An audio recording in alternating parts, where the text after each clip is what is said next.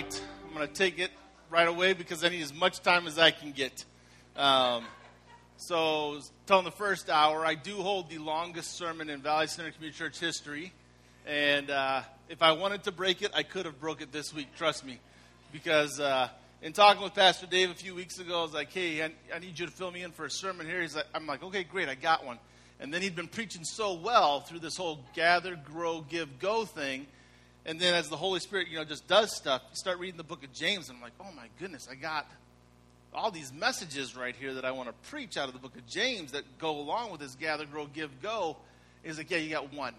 And so it's like, okay, so then I'm trying to condense it all here into one sermon. And so we're gonna fly fast in a good way.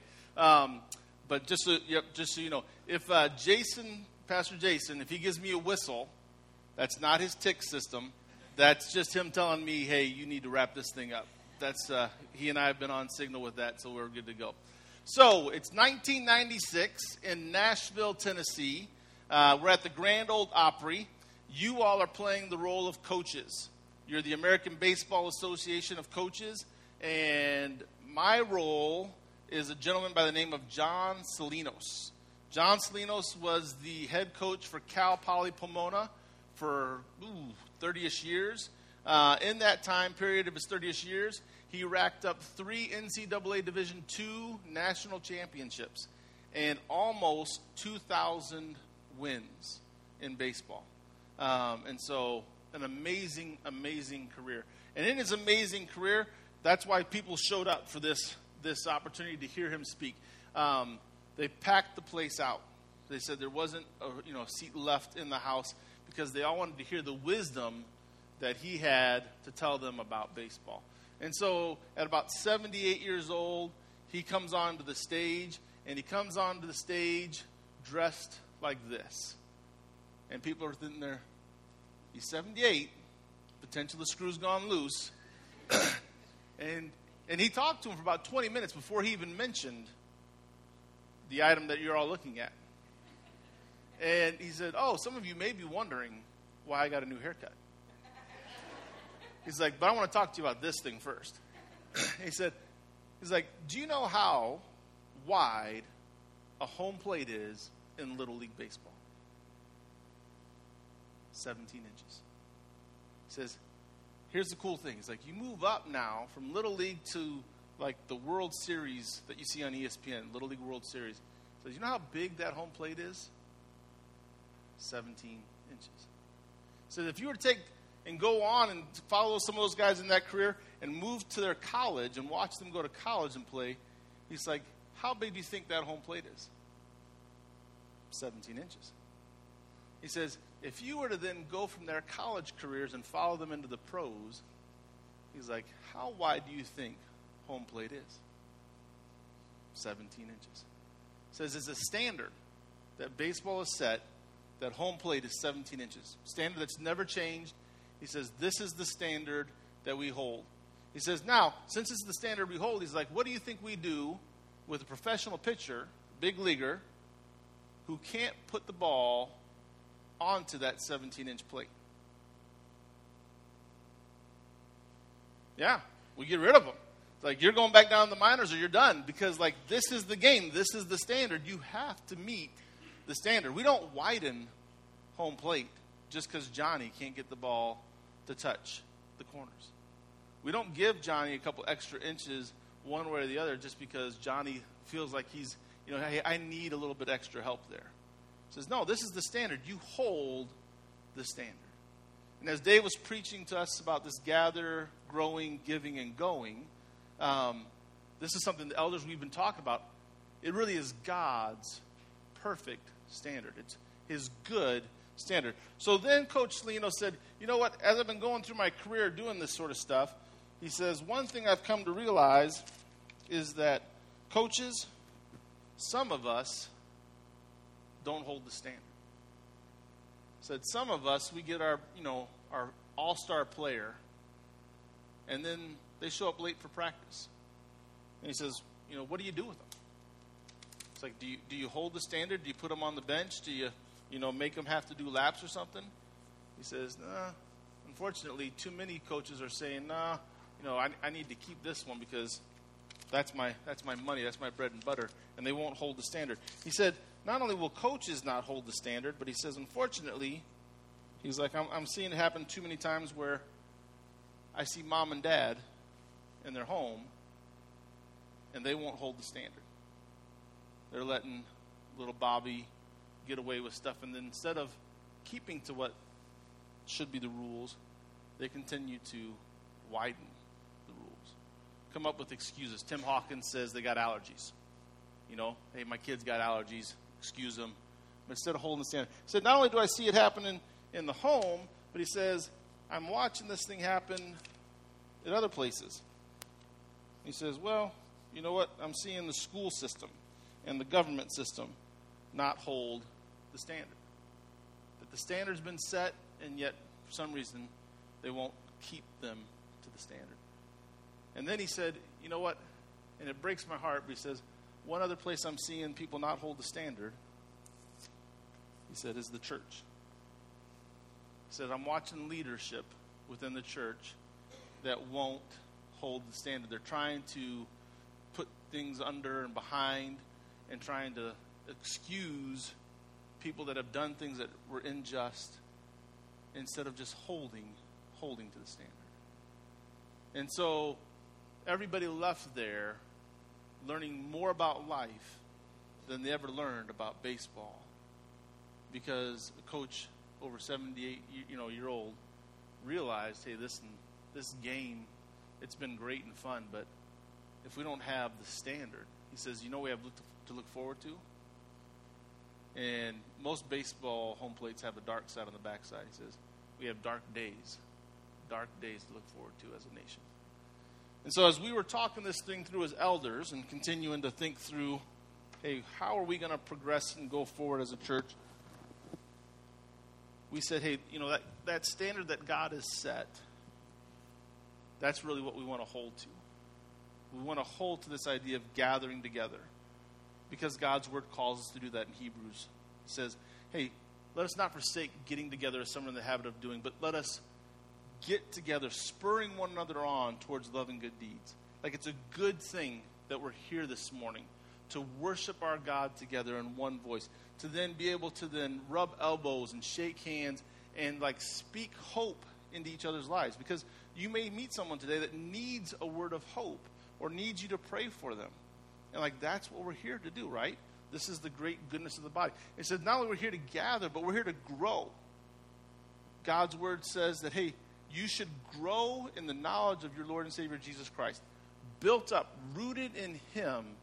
And you do that so that you would have the gospel hope in your heart and the reminder to keep pressing forward.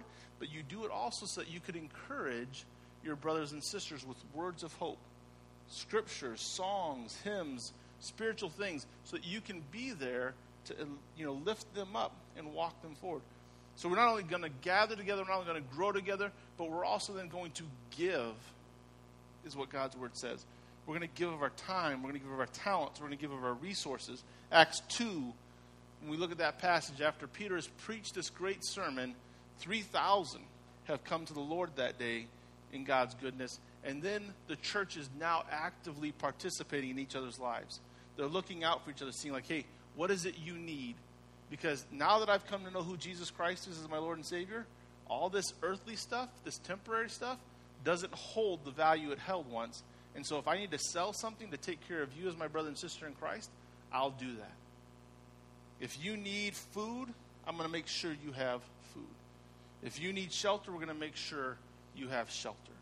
Because that's how God has called us to give. That's the standard that God has set for it. And since it's a good standard, we want to glorify God by walking in obedience to that standard.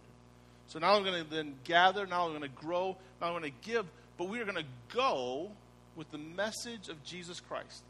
God's great goodness to us, that Jesus died for our sins, and that through Him and through Him alone can we be saved. And so we're going to take that message and we're going to live it out in our actions, but we're also going to speak it out to the world around us so that they would know Him as their Lord and Savior. And so then as I was reading through the book of James, there's all kinds of good things that go into these categories of gather, grow, give, and go. But one of the, or four pieces that came out of the book of James that struck me was, why is it, if that's the standard, why is it so hard for us to hold the standard? Why is it that we struggle walking in obedience and staying on those like 17 inches if that's what God's given us as a standard?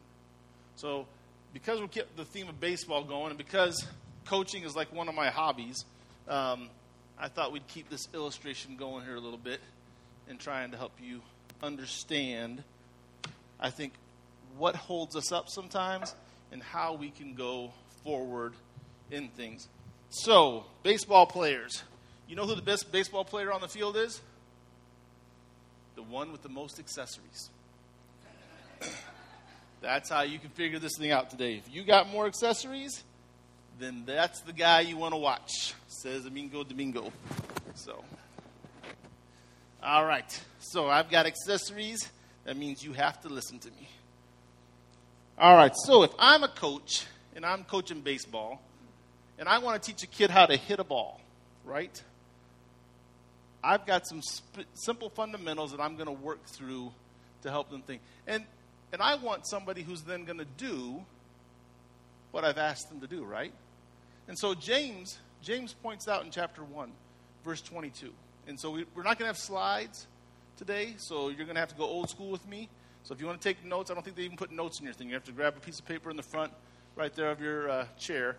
Because, like I said, I had a sermon series. And I'm telling you, like I had to whittle that thing down hardcore for the last few days just to get to where we're at today. But James chapter 1, starting at verse 22, you hear this verse. Be doers of the word and not hearers only. Okay? Be a doer of the word and not a hearer only. He then goes on to say, hey, you know what? Some people, they go to a mirror and they look at the mirror and they look intently into the mirror and they study themselves. I mean, like, let's be honest. The majority of you here took some time to look in the mirror, right? And then after taking time to look in the mirror, the majority of you did something about what you saw in the mirror, right? And that's okay. That's not a bad thing because that means you actually did something with the information that you were given. Like some of you are probably wondering, why is his shirt not quite buttoned right?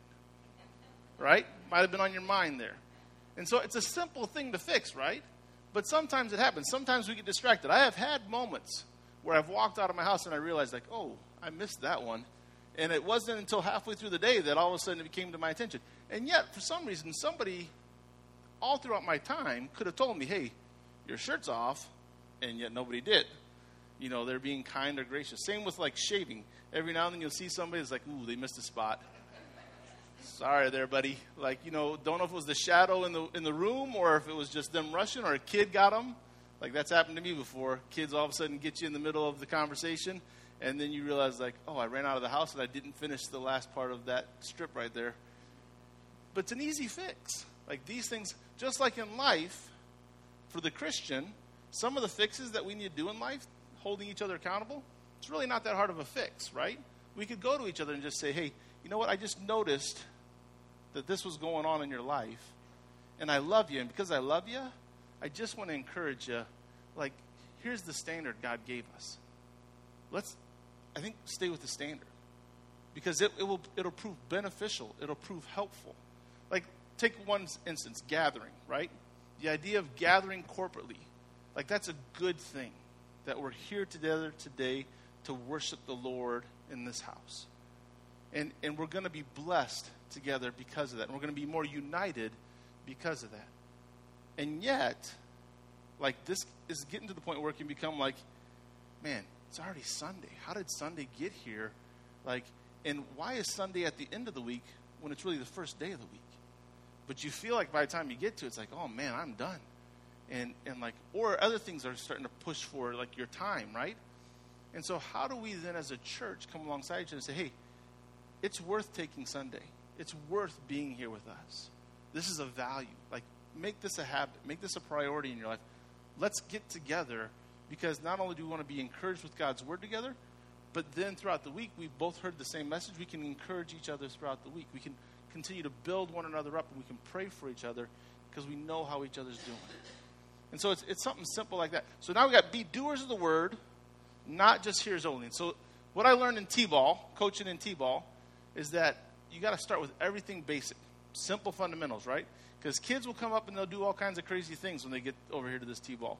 They'll get here and they'll start holding the bat wrong. They want to swing with their arms all crisscrossed. And they'll start standing around the plate in different places. And they'll start hacking at this thing in all kinds of ways. And if you can take the time as a coach and say, hey, let's first get the arms straight. Let's get those things untangled. And get you standing right here in the box so that when you hit, the ball will go the direction we want it to go, right? And then there's this fun thing you get to teach them called squishing the bug. Because the idea is if you can take this back leg and twist it and squish that little bug underneath you, like you can get some power into this thing, right? We can actually generate some. So if we're here, and I was a great T-ball player, by the way, so back row is where I would look, all right? So if I get here and I hit my, twist, boom, home run every time.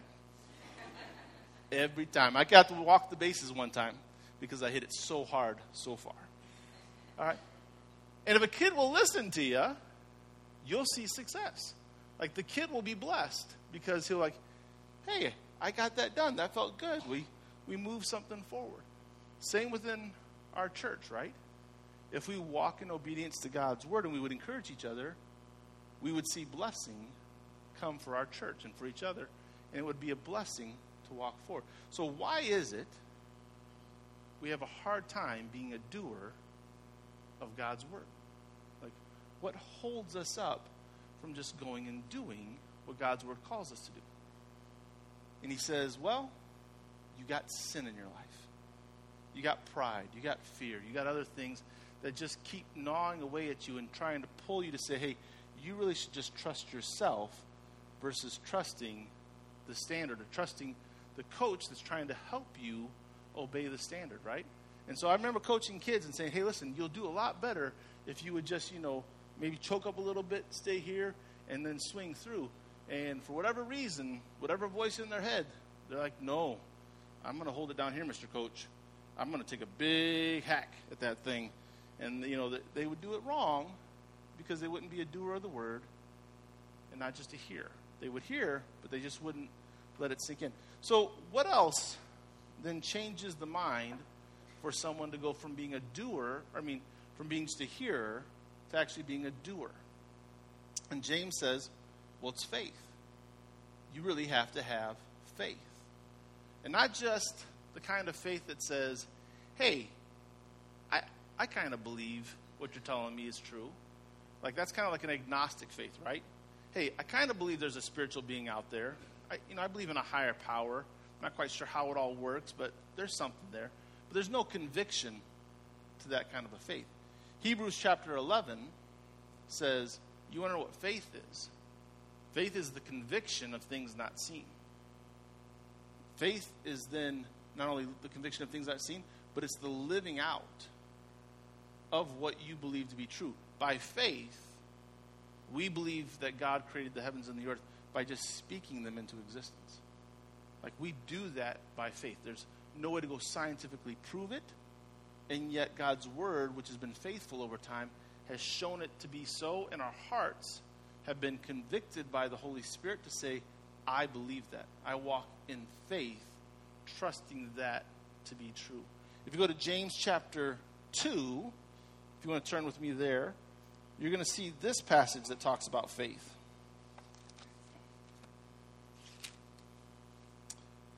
Chapter 2, verse 14 says, what good is it, my brother, if someone says he has faith but does not have works? Can that faith save him? If a brother or sister is poorly clothed and lacking in daily food, and one of you says to them, go in peace, be warmed and filled without giving them things needed for the body, what good is that? So also faith by itself, if it does not have works, is dead. So as we move on in the career of baseball, right, in Little League, you move on from T-ball and they go to caps. And caps is kind of a fun place because no longer are you working with a tee, but they got this nice little lobbing pitching machine. Just kind of tosses it in there nice and easy. Kids love it, have a good time with it. And then Then the apex of the kids' careers come. I'm going into the minors and I'm going into the majors. Dealing with 8 to 12-year-old kids.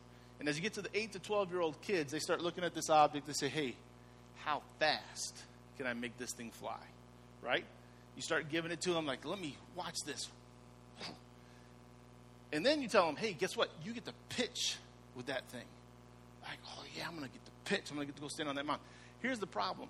8 to 12-year-olds, while they can hurl it pretty fast, don't really have much control on it. In fact, most major leaguers say, hey, I tried to throw it there, but it went a little bit over here. They're not always on target either. And so now you've given this lethal weapon in one sense, because it's a hard object, and you've told them, hey, guess what? Go fling that right there at that kid if you want, but it's got to go across the plate.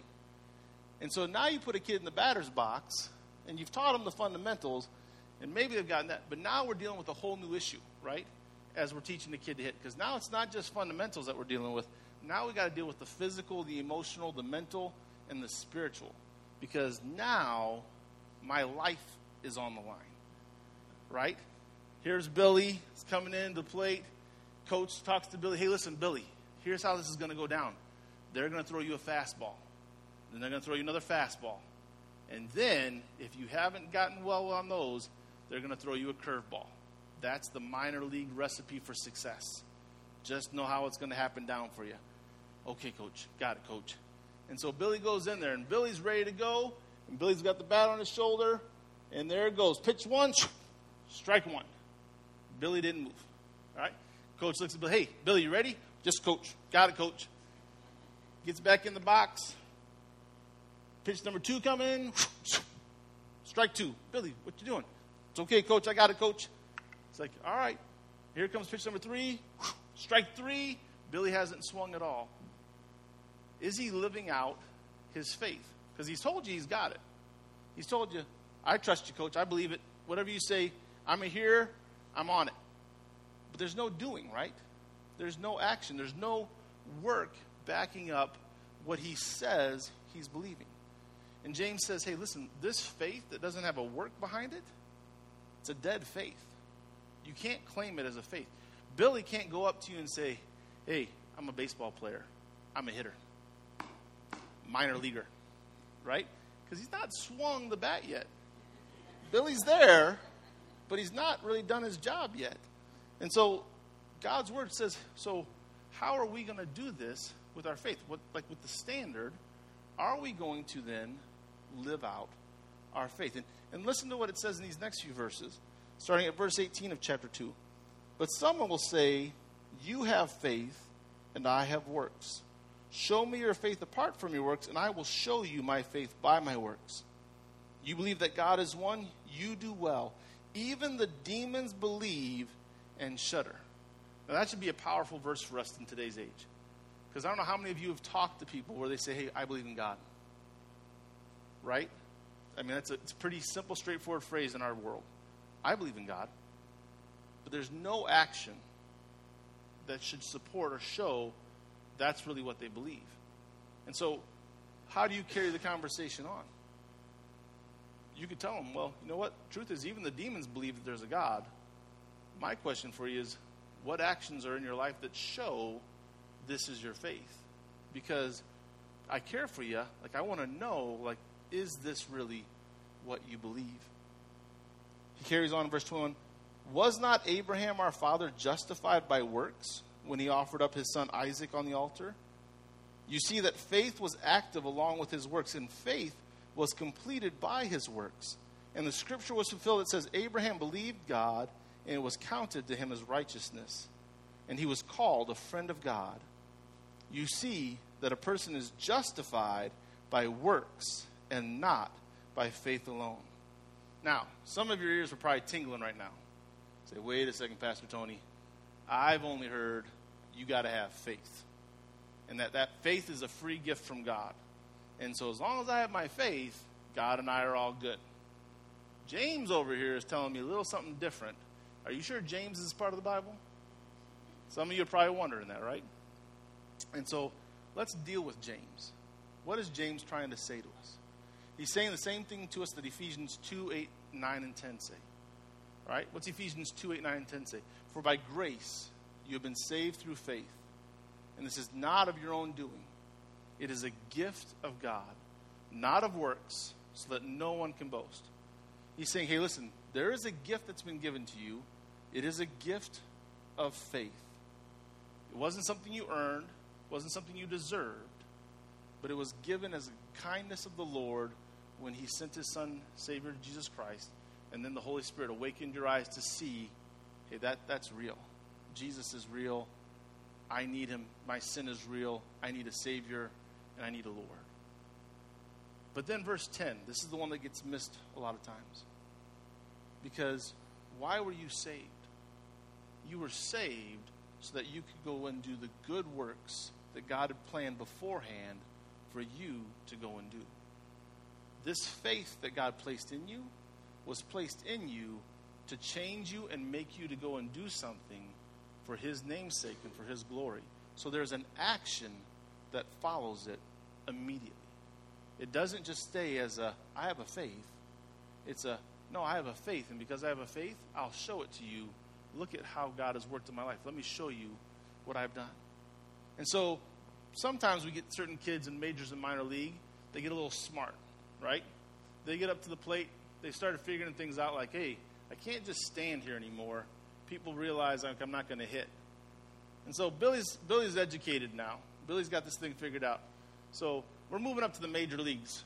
Hey, Billy, majors. People have figured out the whole fastball thing. So we don't start with fastballs anymore. We start with a changeup. So you're going to get a changeup first. And then, after that changeup, you're going to get a fastball. Now, if you don't swing at that fastball, you're probably going to get another fastball. But if you swing at that and you're late, you're for sure getting a fastball. If you tip it, you're going to get a changeup. You got the plan? Yes, coach. Here we go.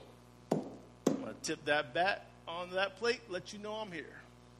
I see you. I got you. Bat goes up. Ready for first pitch. Change up. Strike one.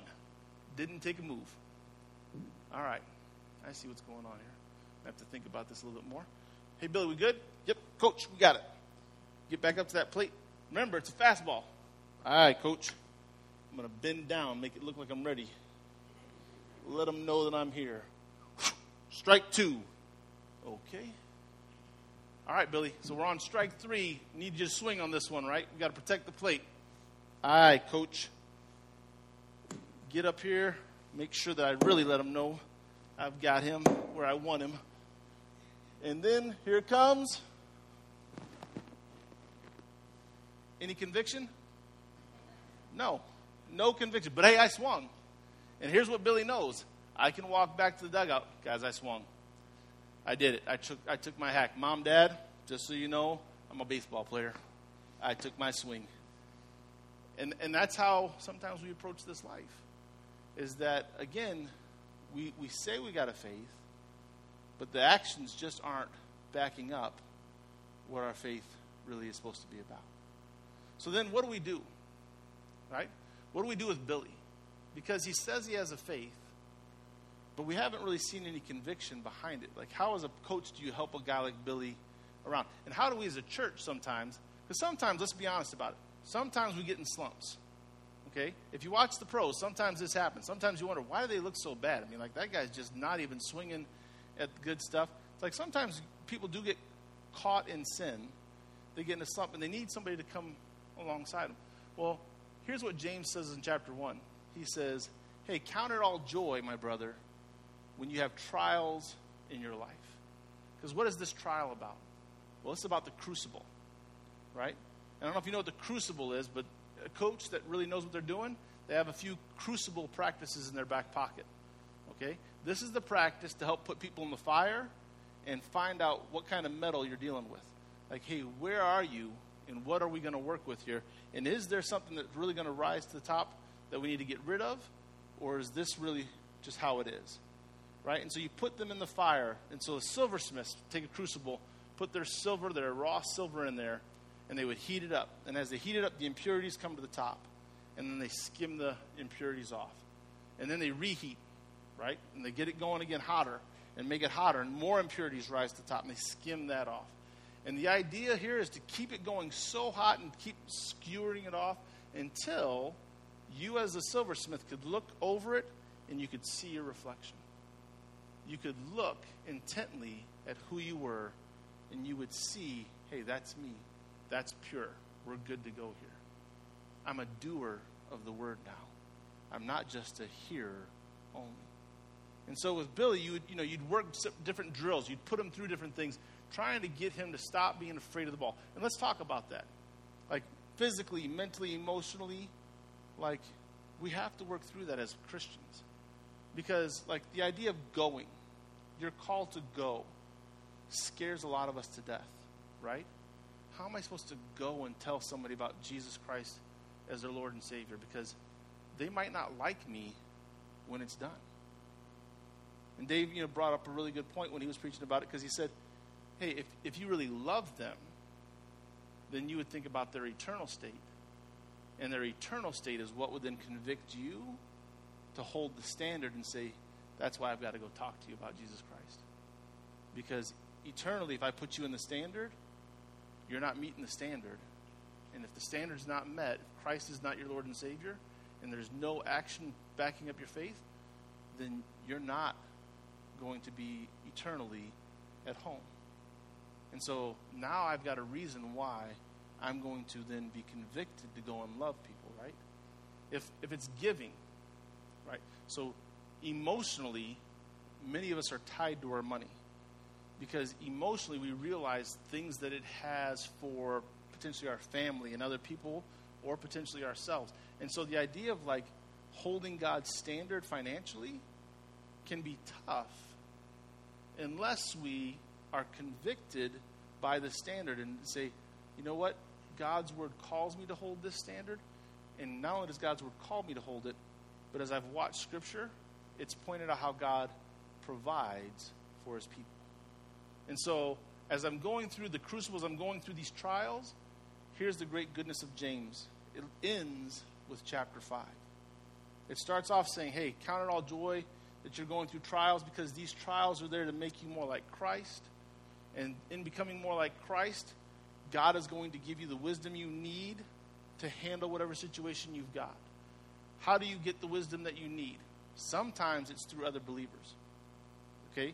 This whole idea that I have to just, be between me and God all the time. It's like, no, sometimes God wants to use another brother or sister in your life to just remind you, here's the truth. Or maybe you don't know this. Let me encourage you with this information so that can help you along your way. But when you get to these points where you're standing at home plate and you realize like, hey, I'm actually going to go up against somebody that's like a pro. I'm no longer in like the little league stuff here. Like, I'm about to do one of the hardest things in all of athletics.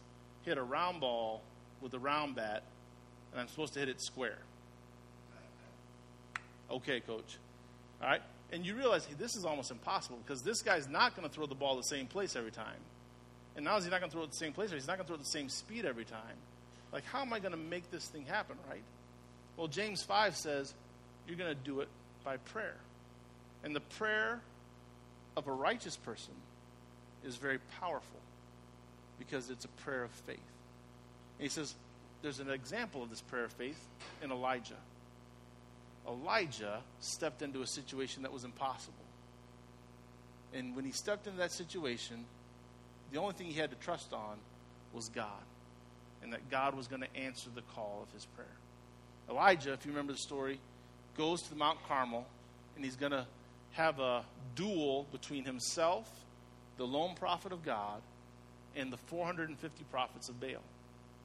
And so not only is he going to go against the 450 prophets of Baal alone, but the king and the queen are on the side of the prophets of Baal.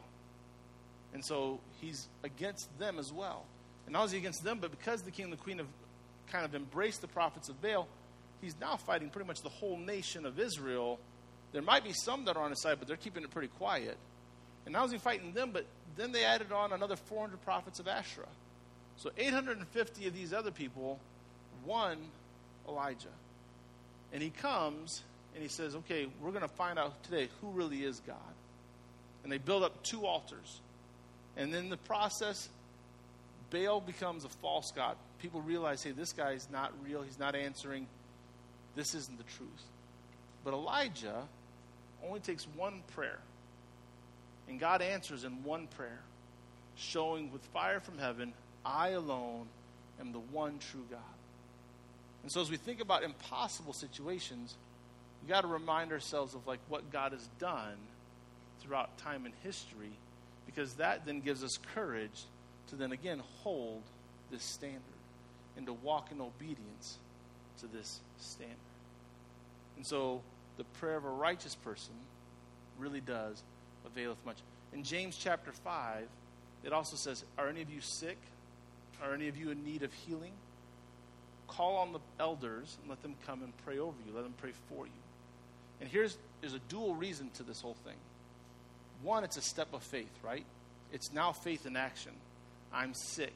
I need help. Nothing else is helping me. I'm going to trust in God to save me. You don't have to wait that long either. If you guys want to call for any of the elders to come pray over you, we will gladly come pray for you. But it's a step of faith. And in that step of faith, there's also a humbling of yourself. Because as you're going to approach God, it's going to lead you to search your own heart. Like, hey, am I walking in obedience to the Lord? Am I really doing what's right before Him? Because if not, I really need to then make things right with God. Because sometimes, Scripture says, sometimes people do get sick because there's sin in their life. Other times, that's not the issue. But when you call on the elders, God says, hey, you're taking a step of faith. They're there to not only care for you in prayer, but to care for your soul and to allow God to then work on your behalf. So let me pray for us today as we're going to seek God to become doers of the word, not hearers only. People who walk in faith, a faith that's active, a faith that has purpose to it because our God is with us. Let us then not be too worried when we go into the crucible or when we find ourselves in trials and struggles in life, because God is with us and He's for us. And then remind our hearts that we can pray for one another, because when things look impossible, with God nothing is impossible. Let's pray. God, this morning as we come to you, we want to give you great thanks for your word and the hope that it brings. God, we thank you for Jesus Christ, and through Him, how we not only have salvation, but God, we have righteousness given to us, so that when we fail, God, you say, hey, I've covered that, and I'm here to walk with you and help move you forward. God, I pray that you would now bless our church and the people here, and that you would continue to grow us in Jesus' name.